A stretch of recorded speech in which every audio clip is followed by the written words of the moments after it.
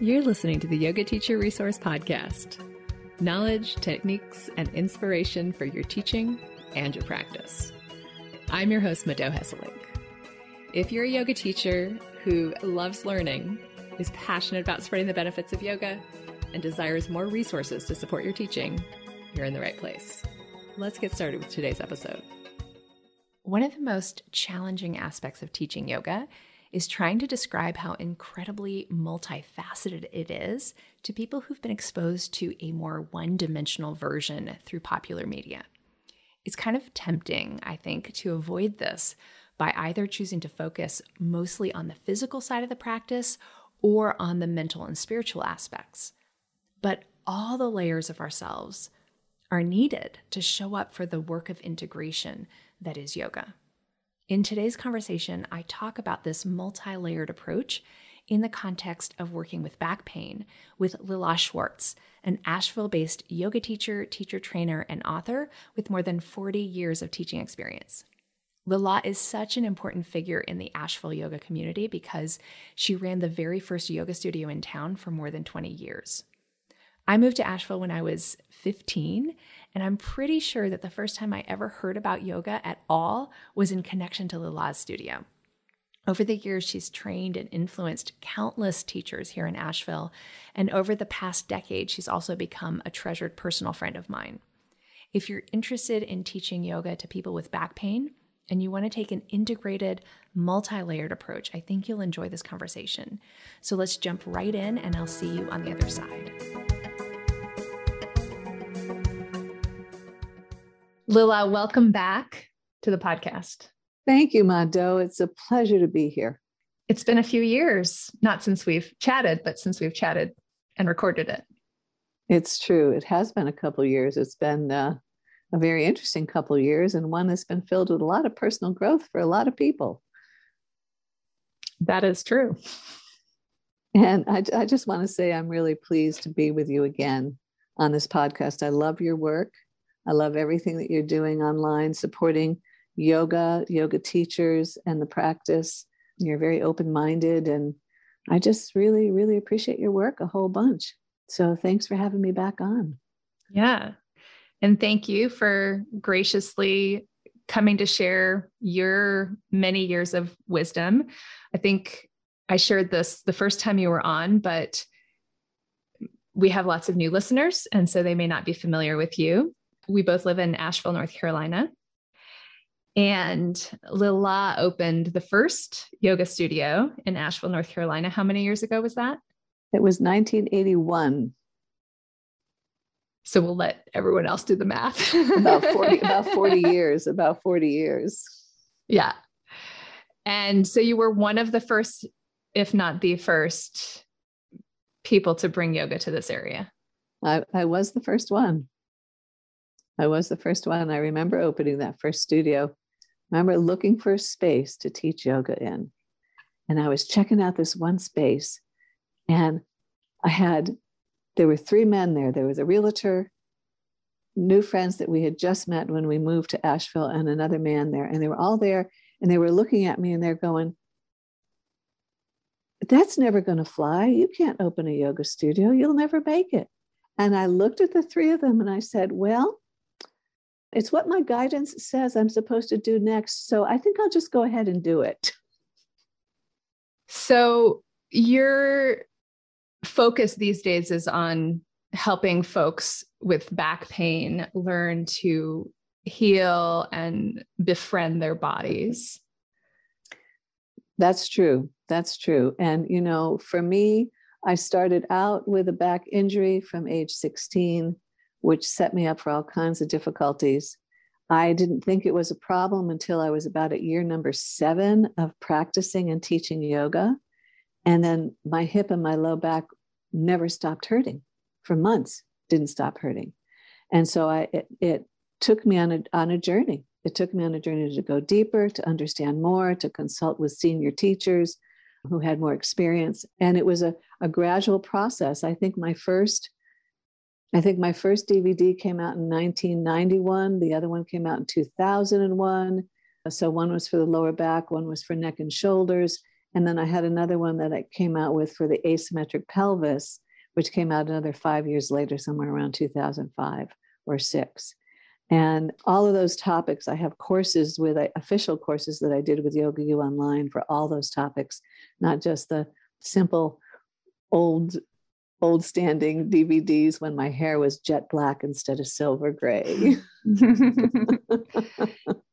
So Lil, I'm curious, a lot of people, primarily women, end up attracted to yoga coming with these bodies that are more on the mobile end of the spectrum. Was that you? Were you more mobile naturally? I think initially in the first 4, 5, 6 years, not so much. I think I was flexible in some ways and not in other ways. So it was sort of a combo pack. Definitely my hips and my low back were pretty locked up, and my neck and shoulders were pretty locked up. I think that's part of what happened at the 7-year mark. I had been doing yoga long enough. I'd had a baby by then. So I got some flexibility, increased flexibility and mobility after having a child and doing yoga through that. But it got to the point where I had done yoga enough that I had lengthened all the extrinsic muscles and had really traveled inward to the intrinsic muscles. And then I was finding out that there were really deep-seated imbalances in my body that needed attention. So we get to that. Yeah, we get to that in different ways. So somebody may get to it really quickly because they are super flexible. And so the imbalances show up faster, maybe in their first year of doing yoga, and took me a little bit longer, but it's definitely part of the picture. And I think that almost all of us, when we travel down a path of self-inquiry through a somatic lens of getting to know ourselves through our bodies, we encounter these massive imbalances, and they are to some great degree, I think, caused by the modern lifestyle, which is really different from how the human body evolved. And yet here we are living in these gorgeous, spacious, to whatever degree, houses, and sitting in these comfortable chairs and driving these miraculous cars. And I don't think most of us are really willing to give that up. And we need to find some balance, and I think that a lot of us who teach yoga have a passion, have a fire in us for sharing what we learn through our own self-inquiry to help more people live lives that contain more balance physically, mentally, emotionally, and in all of these different ways. So I know that some of your work is related to teaching people, and probably often teaching yoga teachers, that flexibility or mobility is not the first goal, even when we're talking about like the outer kosha, the physical body, that even though many of us are drawn to yoga and we see flexibility as sort of the example of accomplishment, your perspective is that that's not the primary goal. So can you talk a bit about that? Yeah, it's a lovely thing. When I was in my 30s, I also did as many poses as I could to accomplish as many as possible, and managed to injure my knee, managed to injure my neck, managed to injure my hip, managed to tear the top of my psoas. I did, because those imbalances were underneath, and there was no understanding of how to address those imbalances and then practice the more advanced poses, if that's indeed what one is called to do, right? So when it comes to, what my back pain has taught me is that the first thing to do is to figure out stability. How do you make your body stable?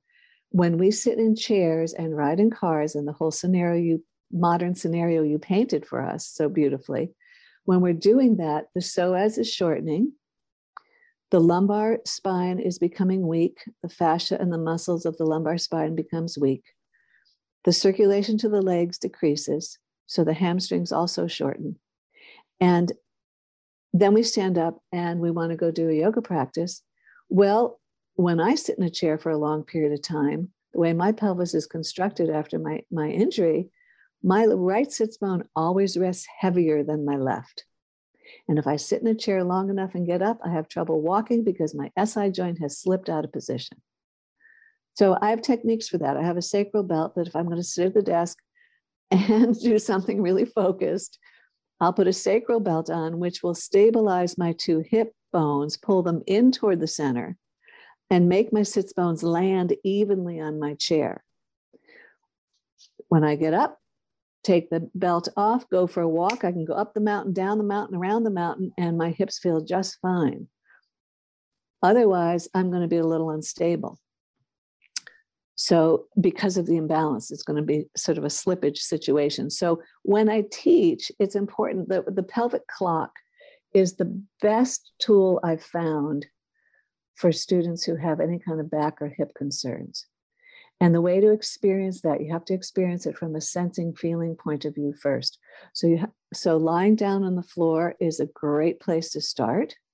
And then just tipping the pelvis front, back, side to side, and sensing and feeling one side goes down further than the other, or it touches more of the bones, the side of the sacrum touches more on one side than the other. And what happens when you drop 6 o'clock, which I call the inner groin, is 6 o'clock, and 12 o'clock is the navel, 3 o'clock and 9 o'clock are the two hip bones. So when you're playing with that, can you play with that little gyroscope enough until you find center point? So center point is the fulcrum of the sacrum, and you want that balanced on the floor. And if you get that balanced on the floor, you know what? Your lumbar spine's not going to be touching. You're going to have a curve in your back. Your back's going to be off the floor. And if your back is pressing onto the floor and collapsing on the floor at that moment, then you need to do an adjustment. So if someone came to my class like that and they were hitting, as soon as they take their leg up in Supta one, it's going to drive that lumbar right into the floor, right into whatever dysfunction is there, whether it's a pinched facet joints, a bulging disc, a collapse of the, the disc spaces, whatever it is, and there could any number of things, it's going to collapse. So I'm going to take a folded towel and put it underneath their lumbar and support their lumbar so it cannot collapse. So I want to keep them out of pain. I want them to be in a place where they can figure out that their hamstrings are probably wicked short. And they got to figure that out without involving their lumbar. And so they can make a note of it in their body mind and know, okay, this is what it feels like when I'm really stretching my hamstring and my low back is supported. So they have to kind of be able to digest that.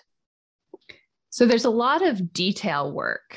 And before we started recording, you mentioned to me that you really enjoy working with older folks because they seem to have more patience, more willingness to slow down and to dive into those details that are really essential.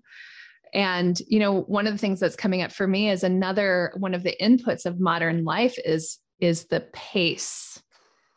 Social media, the news, all of this input, all of this information, to the point that our nervous system is used to being entertained all the time, like fed lots of big information all the time. And many younger folks, myself included at times, although I know that I've been working on this skill set as a yoga practitioner for the last 20 plus years, but we struggle to pause and to have the patience to wait for the more subtle signals. Right. So what I would say to that is, during the pandemic, we all had a lot more time at home on our yoga mat, either doing yoga on Zoom or doing yoga by ourselves. And I think the missing piece, you got to go back to the 5 koshas, because we're not just a physical body. The physical body, the Annamaya kosha, is the end point of the manifestation of our soul. It is the end point. It's not, so we can go from the bottom up and go towards our soul from our asana practice by tuning into our breath, connecting the mind to the breath to the body, and moving the body through space. Very important. We want to be here. We want to live. So you got to keep that body moving or you're dying. That's how we roll, right? And so during the practices, one of the things that I brought into my teaching practice during the pandemic was more of a centering at the beginning of the class and recognizing and remembering that we are soul first in a body, not the body having a soul. We're the soul first having a body. And so I used to start with the hands in Namaskar at the center of the chest, touching the heart, doing some connected breathing, 5 in and 5 out, which is what HeartMath Institute did for the research with heart-brain coherence. And then you find the things you're grateful for. You find the things in your life that you can appreciate. You give yourself some positive feedback. I did really well today. I did blah, blah, blah. And that sort of thing is a way of centering with your heart, which is going to slow you down for the practice. And then the other piece is just like taking the hands and from the heart and reaching them up above and remembering that there's this huge, huge funnel of light coming down through the crown of your head, down through your central channel. And our job is to ground it into the earth. That's our job as a being, to ground it into the earth so that we're a clear representation. For me, it's the path of unity. Yoga is the path of unity. And so it's like, how do I then come into my body so fully and love myself enough that I can be a living, healthy cell in the body of humanity? How do I do that? And I think centering with the breath and just remembering at the beginning practice helps us slow down and get connected to what we're doing. That's beautiful. I love that. What it seems to me is that really what it comes back to is presence. And there's all of these different entry points to presence, whether the entry point is moving your body in a way that reminds you of your essence, whether it's a pause and a reflection, whether it's a breath exercise, whatever it is that works for you to bring you into the present moment and to help you remember the truth of who you are. That's yoga. And it's so beautiful that there are so many different paths, don't you think? Yeah, I couldn't agree. I couldn't agree more. I mean, that's the beauty of just looking at the 5 koshas again. Plug in at any level that you want to plug in and go up or go down, and you're going to find something about yourself, and then you will discover your own heart will then tell you, hey, you need to give this some more attention over here. Oh, and then you start the request process. Oh, heart, my heart, what is my next step to do? Right? Yeah. And some of that feedback, some of that information is coming in the form of pain. Absolutely. Absolutely. One of the nuggets that you offered to share during this podcast was about how we identify and address these sensations. And you said you have 4 steps. So I'm very curious about them. Okay, great. So what we want to remember, I think that when we get stuck in our mind, we get stuck in our head a lot, and internet and digital, this and that is a mind journey. It's a mind construct, and we get stuck there. So when we start relating to our body and we want to uncover the wisdom of our body, we have to say, what am I feeling? What is the sensation I'm having? Because the body's always talking to us, but it's only talking in sensation, not in words. And we have to slow down enough to give it some words. So let's talk about pain. So when there's pain in the body, it's a feedback. It's a sensation that's saying, give me attention, but we don't know what the pain's about. You don't know. And this is the interesting part, because you don't know what the pain's about. So all pain produces resistance. A muscle is tensing, the fascia is tensing, we got, the stomach is tensing, the visceral organs are tensing, something's tensing. So there's some sort of contraction and resistance. So then we find the yoga pose that brings us to the doorway of that resistance. And we knock on the door. Hello, who's in there? And we start breathing. And we see what happens. And we try going a little deeper in the stretch.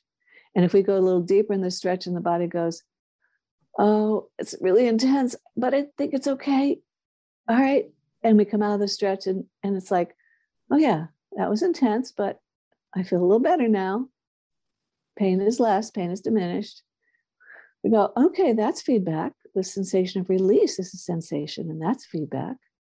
Or we go into the pain and we say, oh, I'm going to test this pain. I'm going to go a little deeper, which I don't recommend unless and until you have aligned your joints in such a manner that you know you're not hurting one of your joints. If you're hyperextending your knee in a standing pose and you're bending forward and hyperextending your knee and you've got pain in the back of the knee, don't push your knee straighter because there's a misalignment at the root of that. So you got to get that alignment piece first. That's one of the physical laws. Alignment matters. That's one of the physical laws. So if you know you're in alignment and you still want to test it and stretch a little more, and you come out of that pose and the muscle fires harder, squawks, burns, bites, you got to know that you don't want to stretch that muscle because that muscle could be resisting in resistance because it's stabilizing one of your joints. And you don't want to destabilize further. You want to do the opposite. You want to actually contract that muscle, not stretch it. So there's some messages that come from sensation that we can learn to understand. The 4 steps that you asked me about, the basic fundamental 4 steps, is you meet the resistance, you stop. Here I am at the resistance, and the first thing you do is suspend judgment. You just stop and breathe and see what happens, right? If it's, the body's going to respond. When you start bringing your mind to your breath and your breath to your body and just start breathing, the body is a unified system. And so again, you can enter the koshas anywhere. You can enter your body anywhere with any pose, and you're into the whole entire system. So you get to that resistance and just stop, breathe, and ask, what is this about? What judgment do I have? So if it's physical, it might melt away really quickly with the breath. If it's mental, emotional resistance that you're touching, you could have a memory pop into your heart. You could have a thought pop into your head. You could go, geez, I'm still really pissed at that person.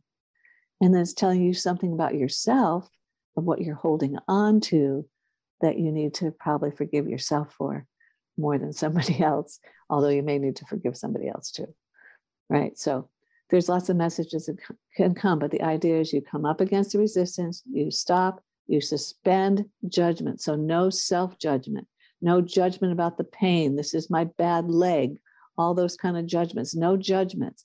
Just stop, breathe, wait. And what I like to say is lengthen the limbs. Lengthen. Just think of it reaching out into space with your leg or your arm. What would it be like if you raised both arms overhead and extended your whole spine on the floor and lengthened? How would that give you relief? Chances are it would. Chances are it would. So you wait for that release and see what you learn from it. So it's almost like a miniature laboratory, our own individual experiment. It's our own individual experiment. That's correct. That is correct. So for many years, I did a lot of yoga, and I learned a lot about my hips from good senior teachers and what to do, how to strengthen my left side more than my right side to balance my asymmetries and things like that. And I still struggled with that, sort of sacral imbalance that kept happening over and over and over again. And it was only about 4 years ago, it was not that long ago, that I got really deep into Donna Farhi's book on a centered body, building a centered body. And she dissected the psoas so many different ways. And so I studied and I practiced, and I had the aha moments. And it was like, wow, the psoas muscle is so powerful. It's related to every movement. It's not just the flexion of the legs, but the movement of the arms, the beating of the heart, the movement of the diaphragm. It's the anterior supports of the spine, and it takes up the whole inside wall of the torso. It's like a powerful muscle. It attaches to the vertebra and the discs and the processes of the vertebra. So it has 3 major attachments at every single lumbar disc from number 1 all the way down. So somebody could have a back problem, and some aspect of the psoas could be pulling the disc to the side. Fascinating. It just fascinates me. So the idea of cultivating the psoas, finding a way to, number 1, release. So what comes first is you create stability by paying attention to your alignment, learn the simple ways to start unwinding the psoas, unwind it, get it longer, and then tone it up. You know, typically, most of us, the psoas muscle is connected to the subconscious mind. It's connected to the vagus nerve, which is a sensory nerve, 95% sensory nerve. So it's going to take everything in and help store it in the body. Okay. And so when we go to unwind the psoas, it's an interesting process because it's like going into the depth of the cave. It's like you got to go slow and deep, and you wonder if you did anything or not. But then when you stand up and walk, you notice something's different.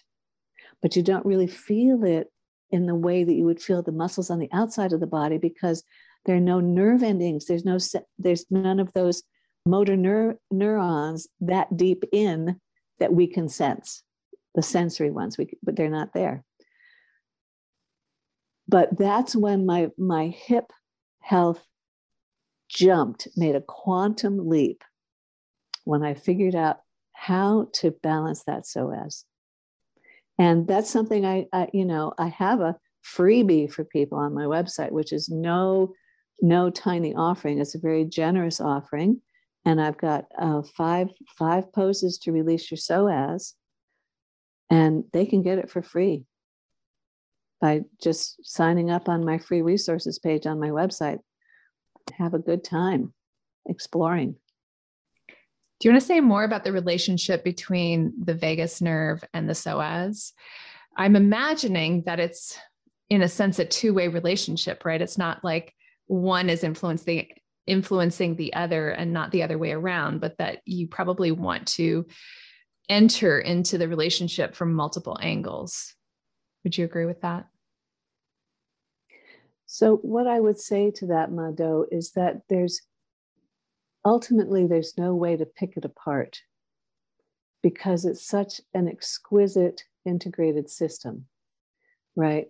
And so if the vagus nerve is a sensory nerve, then it's going to register all of our emotions, and that's going to go into our abdominals, our core, our heart, all of that. It's going to kind of go in there. And because it can be a fight or flight situation, it can bring up fear or other concerns, that's going to cause the psoas to tighten. And the psoas then is going to relate to the surrounding muscles like the quadratus, lumborum, etc., and the quads. And they're all going to just start firing together. So if there's a PTSD moment, it doesn't land in one place. It lands in the nerve, in the fascia, in the blood vessels, in the muscles. It lands everywhere. And, this is, so, we can know that, but we also have to know that just adding smooth, relaxed breathing starts unwinding all of that as well, that it doesn't have to, the system is brilliant. It doesn't have to be complicated. We don't have to know every single nuance to really, work with ourselves. And if it's a vagal nerve response and you don't know what it is, then you have to ask for guidance. You have to do some journaling, or you have to do some reading of sacred books, or you have to study something about the Yoga Sutras or something else to find some guidance, right? And there's many, many ways. There's 360 degrees in a circle.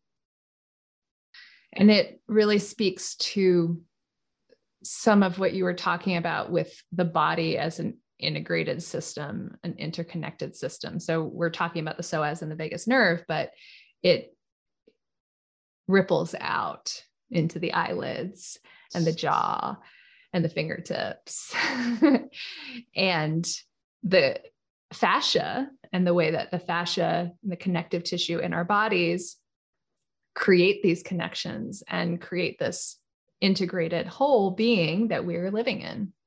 So that's really an interesting thing, with all the new research with fascia, they know now that the motor neuron is located in the fascial tissue, not in the muscular tissue.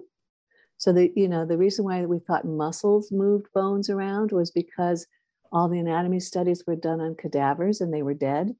And they used to scrape off the fascia and throw it on the ground, right? And so now that we're studying living tissue, we notice that not only is fascia is the world wide web of your organism, right?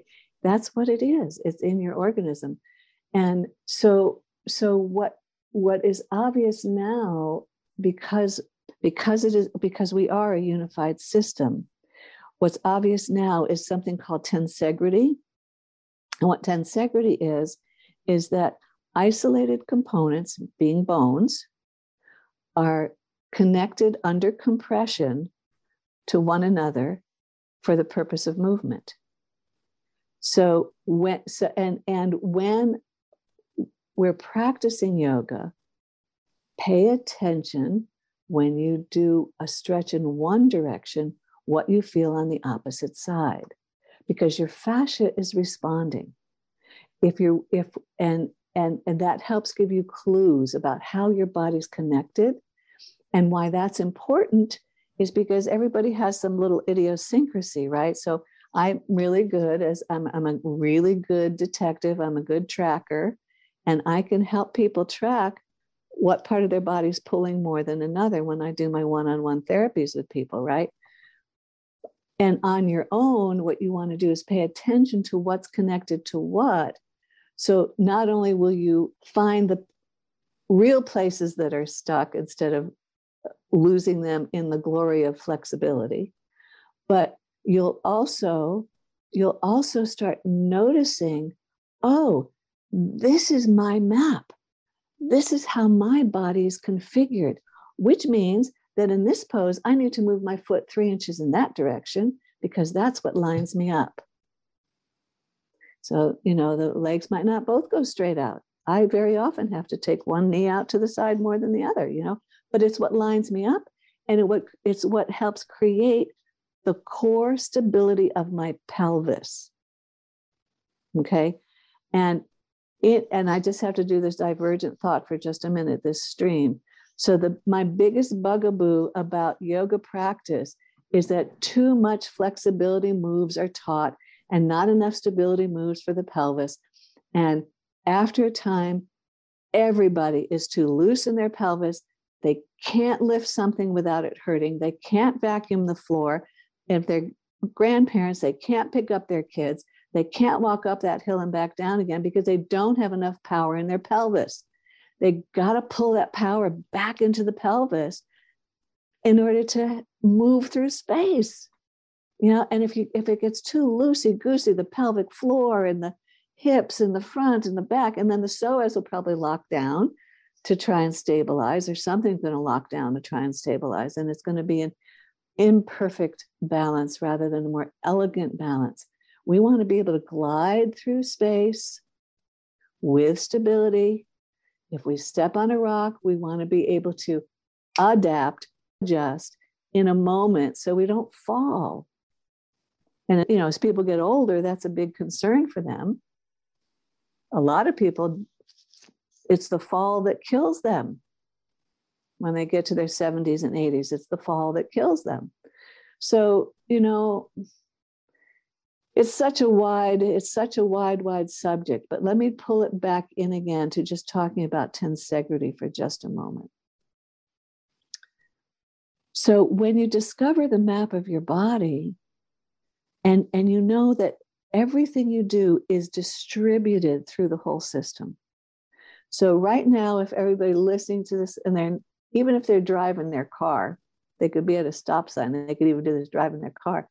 Just raise one arm up in the air and press on the ceiling and feel what happens in the same knee, the hip, the knee. What happened in the opposite hip? Something happened there too. And that's how you start noticing there's this system that everything's connected. Everything's connected.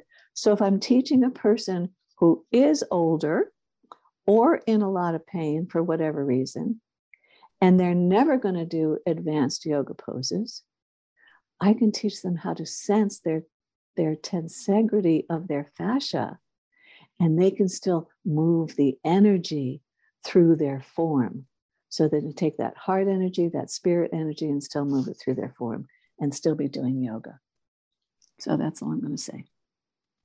Well, and that seems to be the evolving definition of advanced yoga anyway, and probably the more traditional old-fashioned version as well. But there was this divergence somewhere in the late 90s, early 2000s, where we got distracted. We got distracted by the outer form and made some misidentifications with what that meant, what it means to be able to take shapes that are risky and complicated and breathe through them, it's a cool thing to do.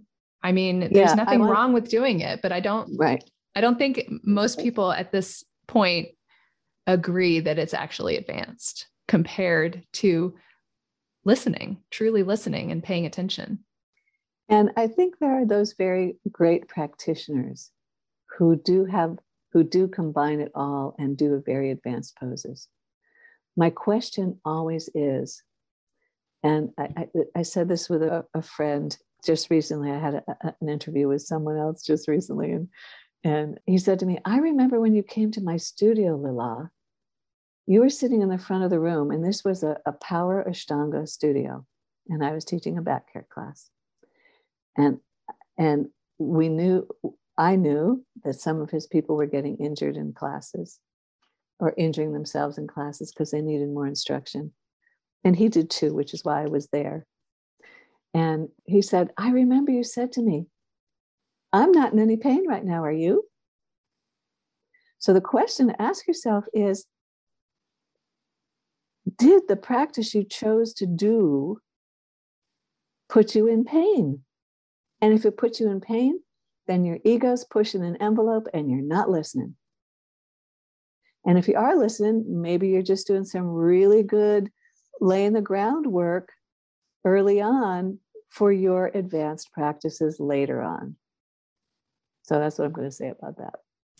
Yeah. I mean, the one thing that I want to make clear, I think we're probably on the same page about that, but you mentioned that there are some practitioners who are really great practitioners who can do the advanced poses and the internal work at the same time. And I don't think that those are better or more advanced practitioners than the ones who do the simple poses and the internal work at the same time. So I think that's a really important distinction, that we have to stop conflating those two. Yes, some people are in bodies that are capable of and shaped and built for those advanced postures to be okay for them. Right. But the advanced postures aren't the yoga. And if because of their makeup, the focus it takes to get into the advanced postures is useful for them, then that's fantastic. That is their map, their process, their journey, but not superior to the person in a wheelchair who is doing these subtle breathing exercises. I'm definitely correct on that, Mado, and well said as well. So I'm glad you clarified that. I did spend some time, two of my teachers, one was Eric Small, who was living with MS and wrote the book Yoga for MS with Dr. Lauren Fishman. And I studied with him for 15 years. And I also studied with Matt Sanford, who teaches, adaptive yoga for people in wheelchairs, for people who've had traumatic spinal injuries. And Matt, from his wheelchair, could teach a better yoga class than a lot of people could who had all four limbs moving.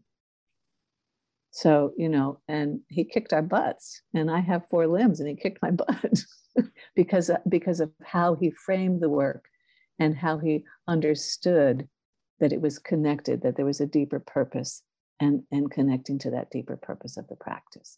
So thanks for clarifying that. That was great. Yeah. So as we wrap up, is there anything that we haven't touched on yet today that you think is missing from this conversation, or something that we have talked about that you would like to emphasize?